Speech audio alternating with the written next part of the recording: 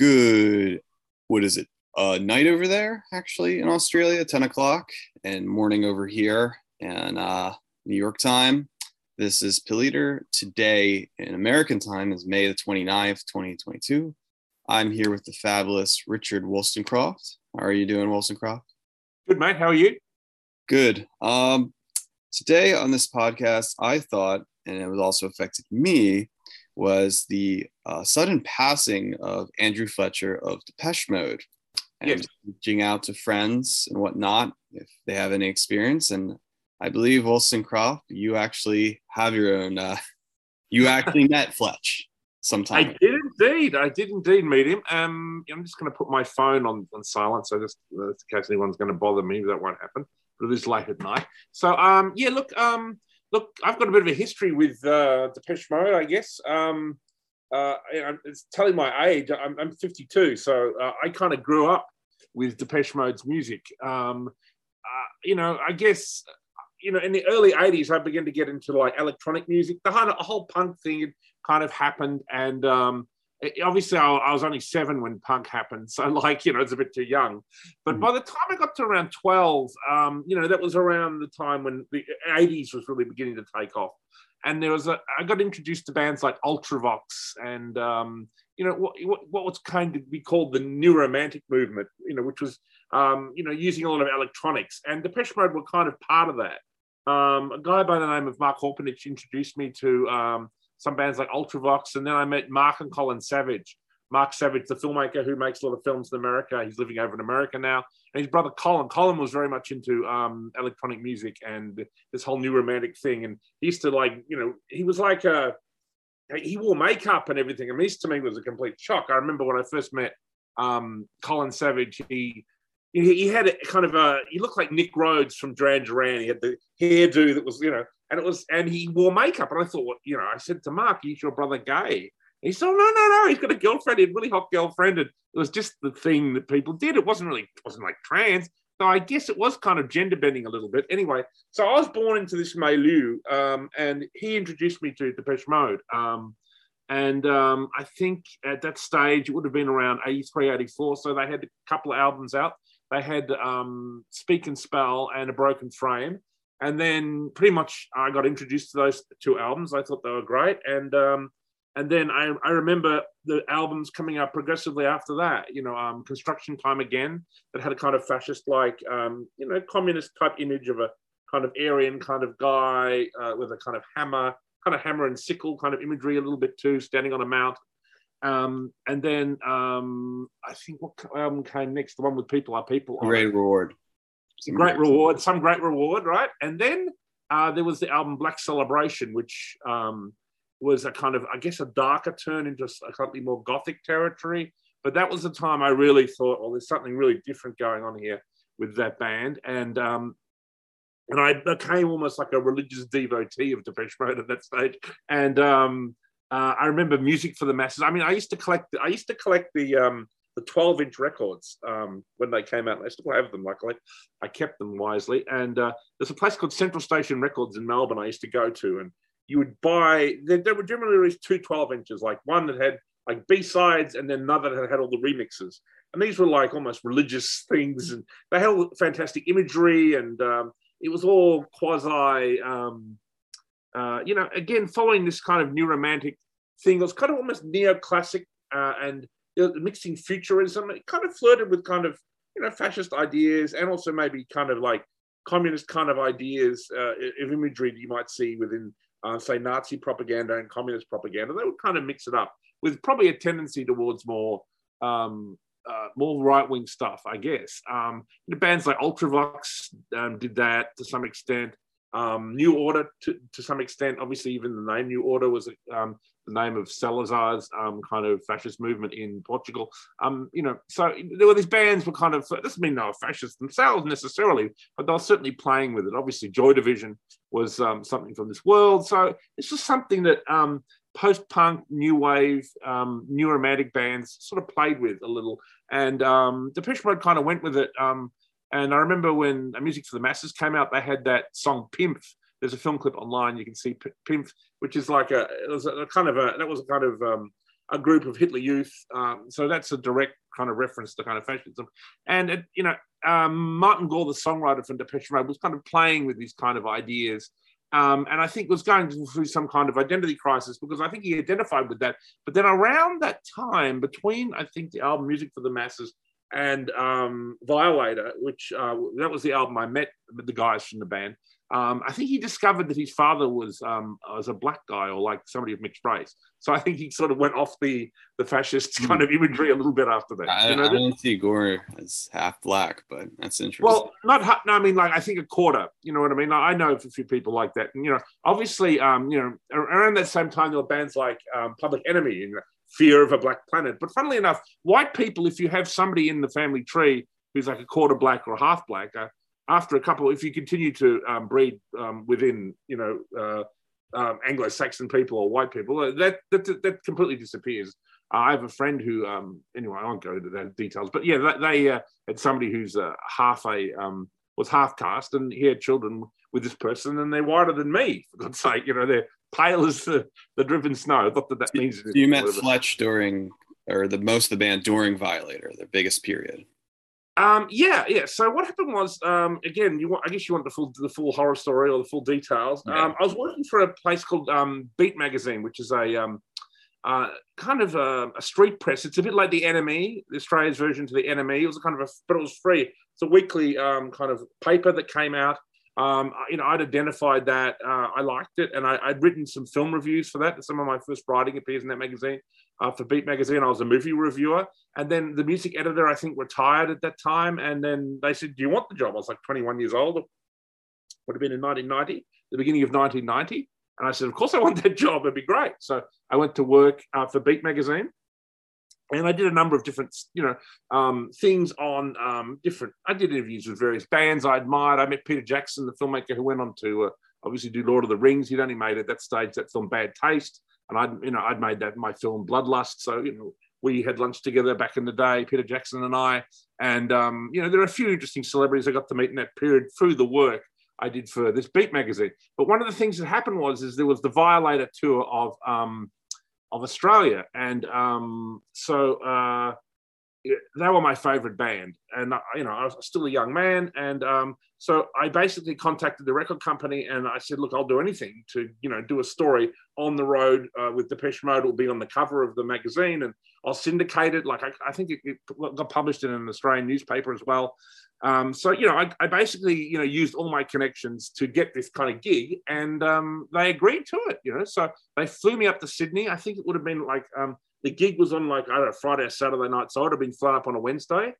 And I met the guys at the airport when they arrived, and I remember going back in the cab. I was with Martin Gore and Fletch. The band kind of divided into two cliques back then.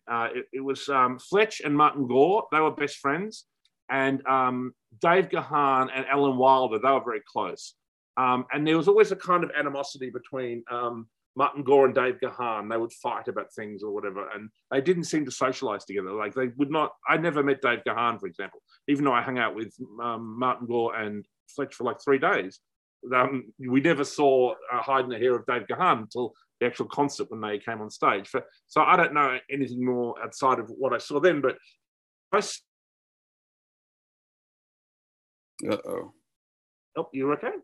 Can you hear me? You broke up a bit. Can you continue where you were from? It says the internet connection is unstable, but it's okay. But I can hear you now. Yeah, I can hear you. So sorry if I'm rambling, but yeah, look, he was the main guy that I met, and he was a bit like a fixer. You know what I mean? Like he would organize things for the band. He was almost like the manager. But I think around that time of the Violator tour, his role as the band's manager was actually being taken over by a proper manager because the band was becoming huge. And it was obvious to everybody that they were becoming one of the bigger bands in the world. So, but he was still very much involved in what went on. And he was a really nice guy and absolutely no airs and graces about him. And, he was like, "Oh, Rich, nice to meet you. Good on you, mate. How are you? Come on, what's going on?" And, people from the record companies, like when we were driving from the airport into their hotel, Martin Gore was with us. He was sitting in the back of the car.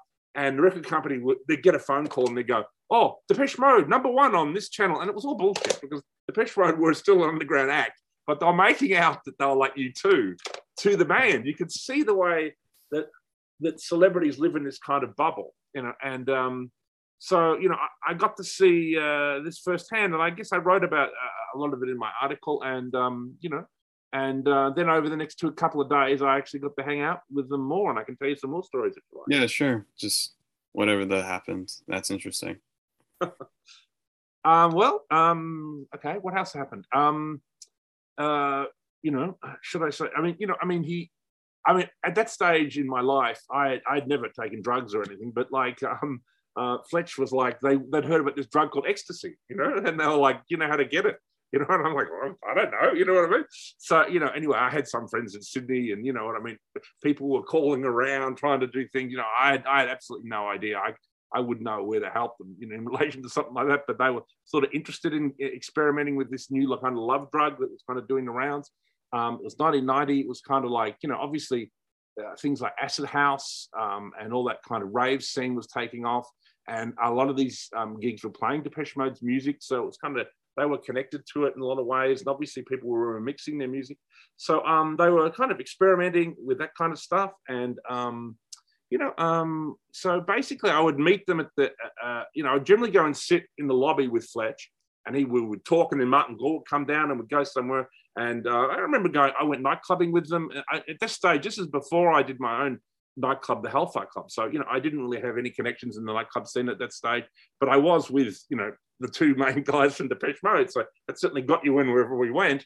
And, I just remember going around with them. We went to different kinds of clubs. I think we went through a kind of club that was like a gay club, and they were like, they didn't like that. I mean, they were both kind of straight boys, and they were both on the cruise for women, and I think Martin Gore had a girlfriend at the time she might have even been there, I think, with them actually, but they would still go out on their own. Maybe he'd leave her back at the hotel sometimes. So they were wild boys on tour. The Violator tour, it was really, that's Depeche Mode at the height of their powers. I think Violator is their best album.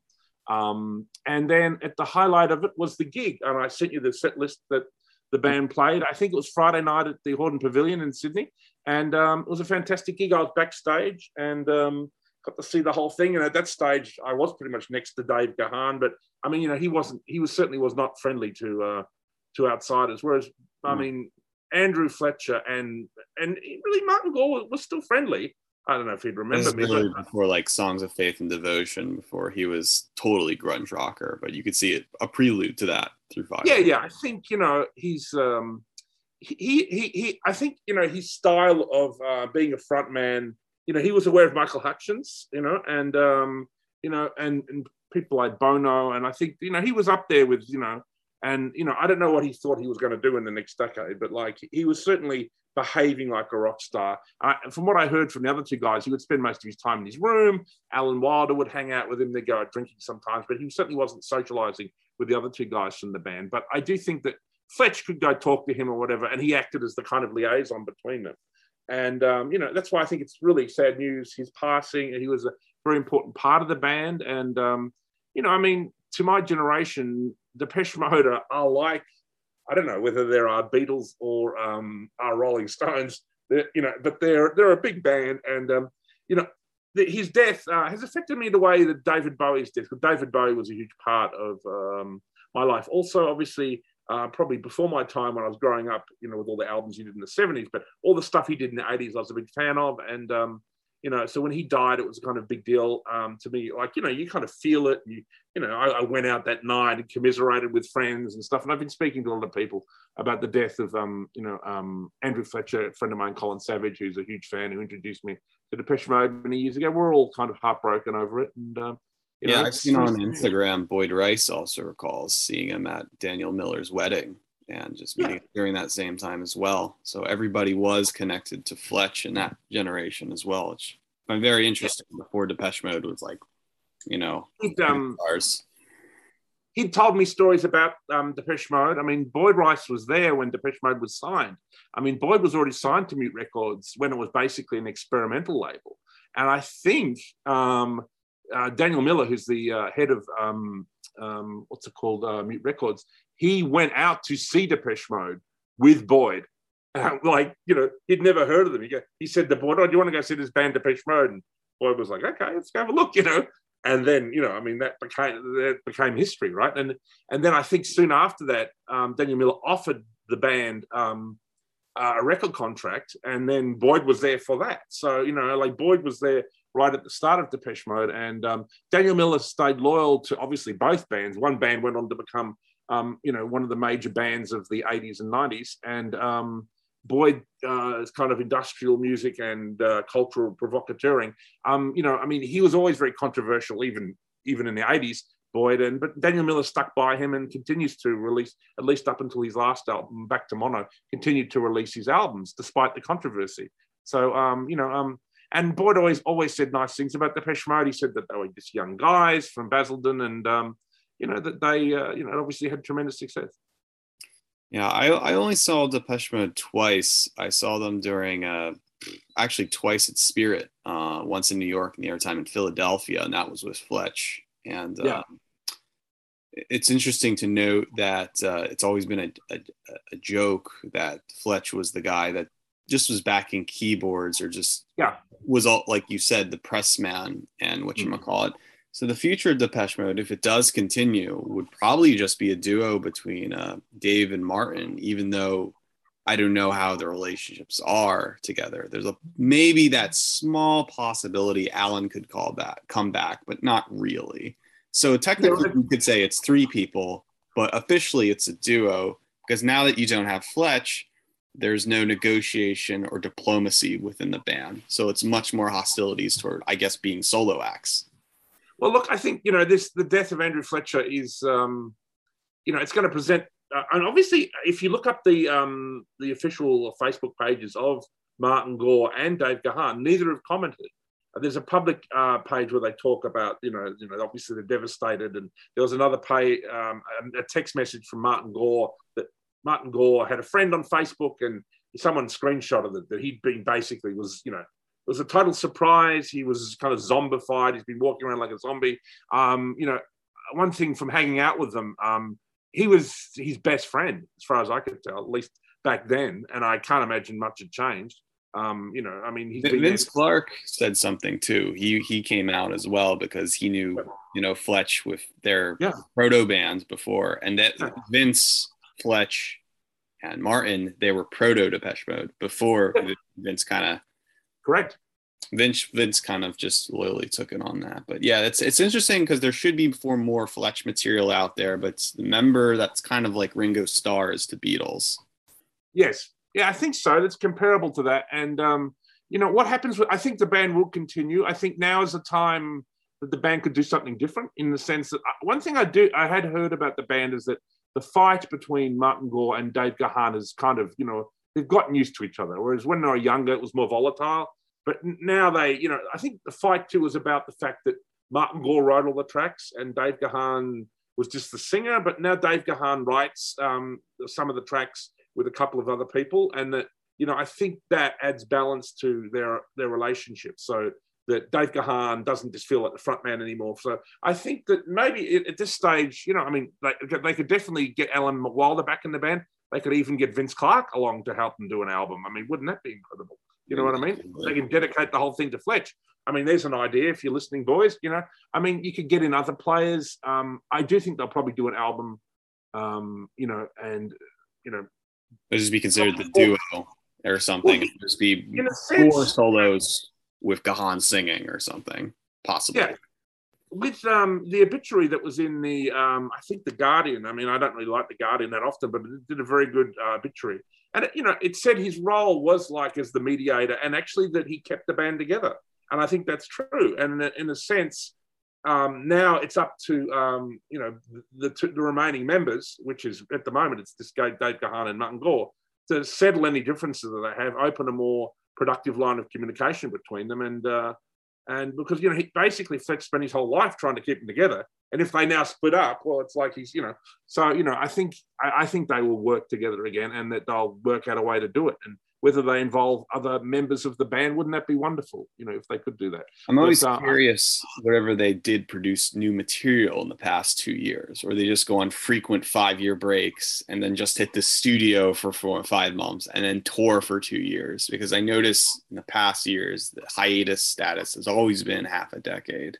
Not so sure if they did record anything with Fletch right before he died, but no, I don't think they did. It was 2018, 2019, so they had that COVID years to record something, Yeah, and I do.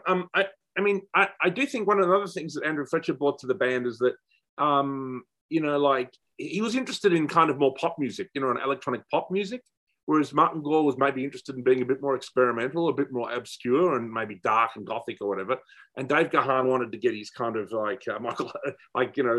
English version of Michael Hutchence on. You know what I mean? So I think Fletch kind of encouraged them both to kind of come together. Martin to write more pop songs, and to kind of Dave Gahan to do a more pop vocal. You know what I mean? And obviously they have had hits over the years, particularly on the Music for the Masses and the Violator albums. They had some really classic songs that to this day, some of the greatest electronic music ever recorded. Never Let Me Down Again, Enjoy the Silence, and many singles from both those also albums. The controversy that those period where Alan was in the band, once he left, that's when Depeche Mode had just reinvented itself. But some say you didn't have the magic of Alan, you wouldn't have those, But you was totally on Fletch and Gore, post Songs of Faith and Devotion, though. Yeah, I mean, obviously they've brought in interesting producers over the years that have helped them record their albums. I think it was sad that Alan Wilder left the album, because he was the one who was very much the competent musician, and that he really did bring something to the band. And now would be a great time to bring him back. But maybe the falling out, sometimes it's like, we'd all love Dave Gilmour to do another album with Roger Waters as well. You know what I mean? Sometimes these falling outs are forever, and there's nothing you can do about it. You know what I mean? Like, they might get together on stage and do a show, for maybe at Fletcher's funeral, they'll all get together and do something. I don't know. But that would be great. But some of these falling outs, there's too much animosity and, lost income and, whatever. So, I do think you'll see something happen. And I imagine there are calls at the moment going between the camps working out, because obviously I think maybe when they do make a statement, they probably will allude to what the future of the band might be, which, obviously at the moment is probably up in the air. I don't think the band is over. I think there's going to be more of this kind of, Dave's going to do more solo, Gore might do more solo. That was pretty much actually apparent like 22 years ago in 2000 after Ultra. Exciter was kind of an album just produced by Mark Bell of LFO. Yeah. And that's like one of their most, lowest selling albums ever, Exciter. But that was just them trying to be Radiohead, Massive Attack, or the kind of I liked that album. I liked it. At that time, they clearly they were doing solo albums. They didn't even want to do Depeche Mode. And Exciter was just brought into existence because you have to make an album, and it's just telling the fans you're still alive, even though it was the second attempt with 3 of the members. And another change of the producer with Mark Bell. Yeah, and it's only until Playing the Angel, another 4 years after, it's like, do they go revival and create this nostalgic trip with Precious and all that? Yeah. And that was my least favorite album of theirs, Playing the Angel. That was the one that I thought it just felt they were going over.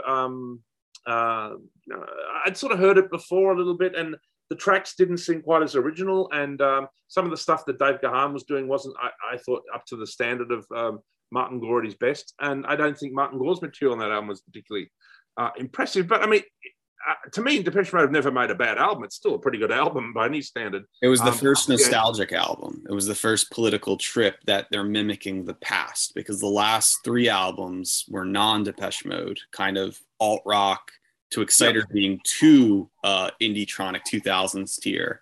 And 2005 sounds like it came out in 92 or something. Well, with the they've always been a strange band, because they've always kind of predicted the future, but then the future kind of caught up with them. And I remember in the beginning of the 2000s, there were a lot of bands that were trying to sound like Depeche Mode.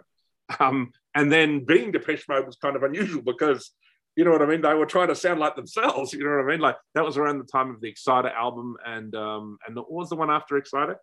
After Exciter, it's Ultra, Exciter, Playing Yeah, the I Angel. liked Ultra. I thought Ultra was good.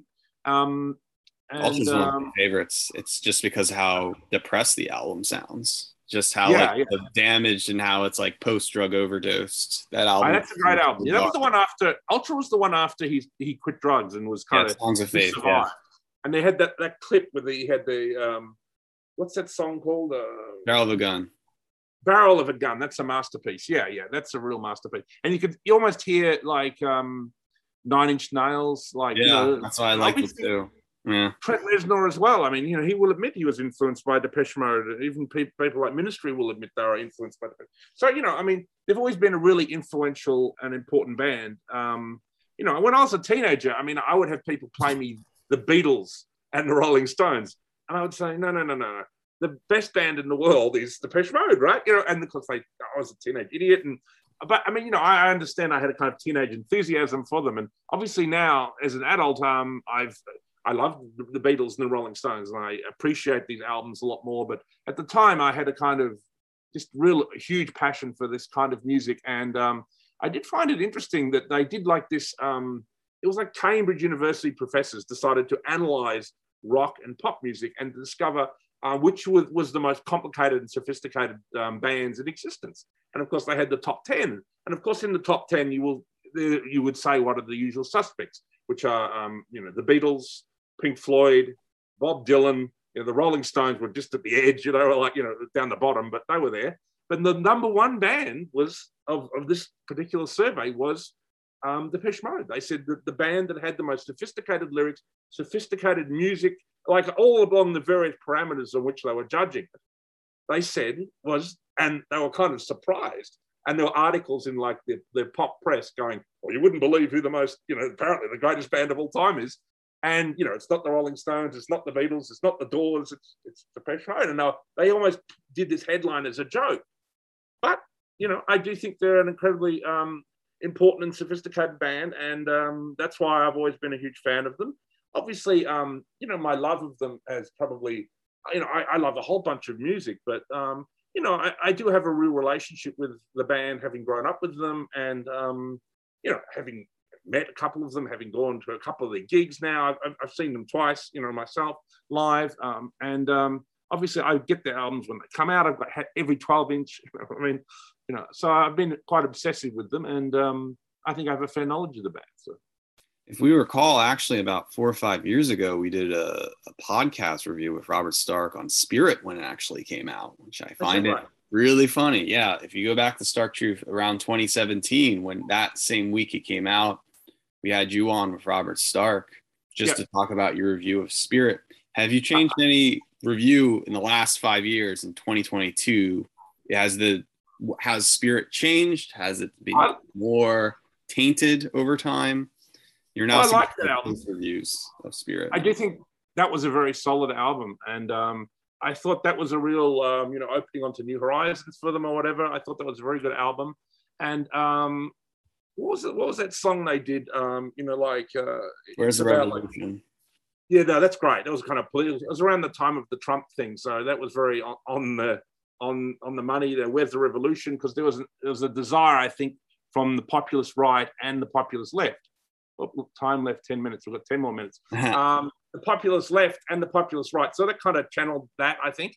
And that song, what's that song they did where it's like, I made the wrong decision on the wrong day, on the wrong night. That's Sound of the Universe. That's Post Playing the Angel. Yeah. Well, that was a great song as well. I really love that. So, I think, I love their last album, and it's a little overdue. Normally they would be in the studio, and I imagine probably later this year, Fletcher would have rang them both up and said, all right, let's get on to the new next Depeche Mode album, because that was his job. That's what he would do. He would hassle them, and annoy them so much so they eventually met in Switzerland or France or wherever they record their albums and get to work. But, obviously he's not going to be there to make that. I'm just afraid that maybe Dave or Martin are just going to be more splitting and more just ignoring, or just not going to work as a duo. That's the sad part, because it's. Whereas I do think they'll go on, but this could be it. Absolutely. And they might just put a pin in it, and there it is, ladies and gentlemen. And how did you first come to them? I'd love to hear your story a little bit.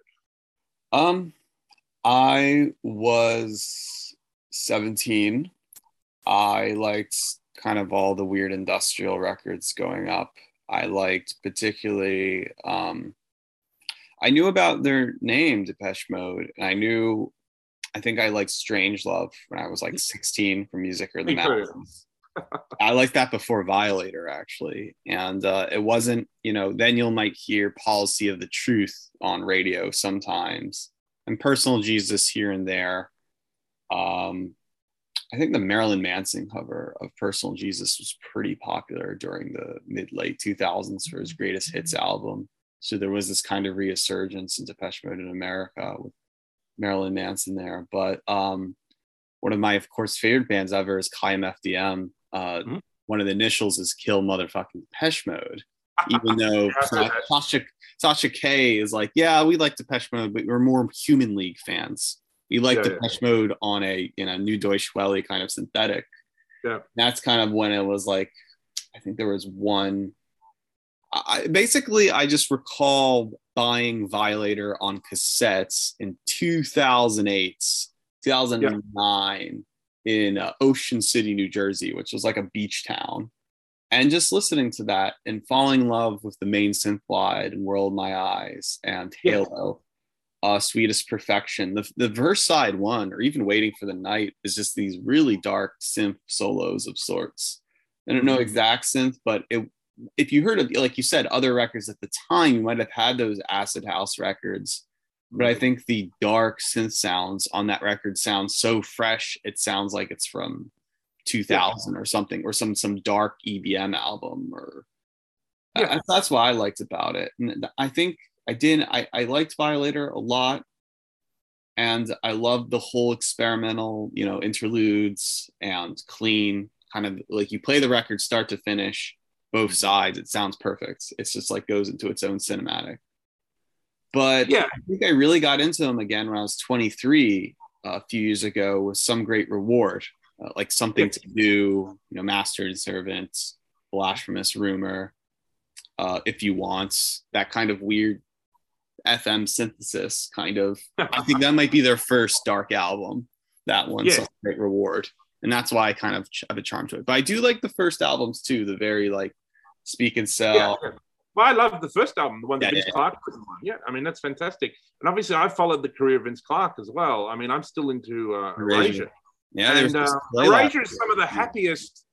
It's the kind of music that if I'm ever in a bad mood, or I can't be bothered doing anything today, or I just want to lie, you put on Erasure and you feel great. You feel it is some of the most positive music and ever. And also too, I've always liked, I mean, in both bands, there's always been a romantic kind of quality to both their music. Kind of Depeche Mode's more darker and Erasure's more up, but like there's, and I mean, I remember when I was a teenager, I would make cassettes. That was back in the day when you'd make cassettes. I'd give my girlfriend at the time, cassettes filled with romantic songs by various bands, mainly Depeche Mode stuff. So it's got a real resonance for me. It's been the soundtrack to my life to a large extent. I'm at an age where I heard a lot of this stuff as it came out. I remember when Just Can't Get Enough came out. I mean,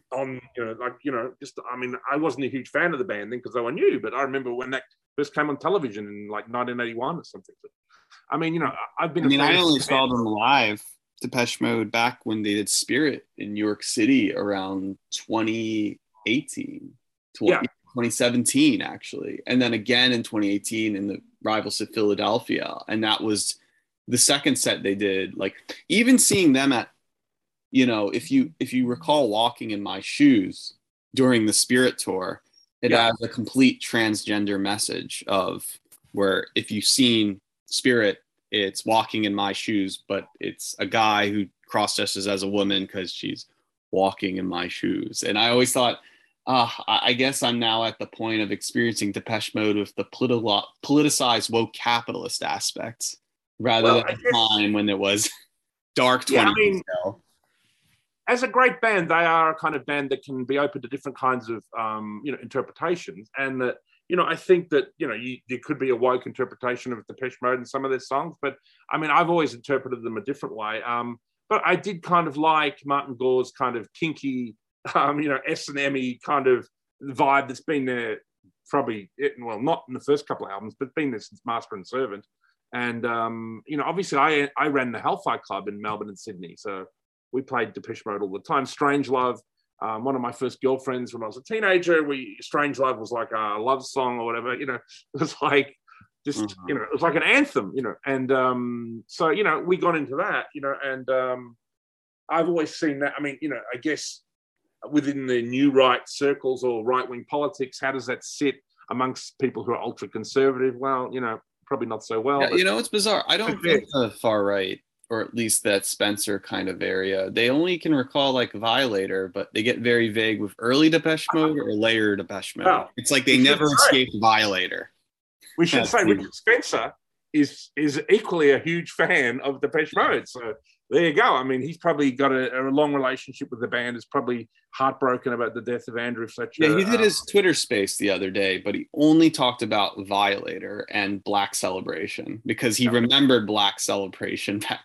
But I don't know, when people get to Songs of Faith or Ultra, everybody's memory gets very vague for some in the Gen X generation. Well, he's probably 10 years younger than me, Spencer. So and you would think he would be into Ultra or something, right? Yeah. But I think, everyone gets into their classic period. Probably their greatest period is from Black Celebration to Ultra. That's the period where they did, everything is just genius. But, there's obviously the wonderful formative years and then the interesting work they've done later. So, I think it's really fascinating. Well, Richard Wollstonecroft, I think it's been 30 minutes. Have we raised enough? Or should we go another half hour, or that's enough? I think that should be enough. We just want to commemorate memorial to Andy. Salute Andrew Fletcher. Of course, This is actually for Andy Fletch. Many people think this is Depeche Mode, but I just wanted to make this very clear. It's actually Andrew Fletcher, which is that member that, you think of Gore, you think of Gahan, but the thing is, Fletcher had a huge part, and it might be a small influence, but I think without him now, it's going to be a very... That wasn't a small influence. I don't think the band there's no way they would have stayed together without him. Yeah. He was the glue in the band, and they may not survive his passing because he literally got them together. He had a business sensibility that's always driven the band, and a synth pop kind of sensibility that, for whatever reason, Gahan wants to go off and sing kind of like, more soul kind of stuff and, kind of Johnny Cash kind of stuff. And whereas Gore wants to do what he's doing. So, I think he was central to the band, and, that's what he did all those years. And now we're going to see, what happens. And I hope they do stick together for Fletch, because that's what he would have liked and wanted. And I hope they respect his wishes. Well, Richard Wollstonecraft, it's been nice talking to you. Always great talking to you, Pe.Leader, and you're a legend, mate. Good talking. Great having these chats. This is for youtube.com/Pe.Leader or Pe.Leader.substack.com. See you, Fletch.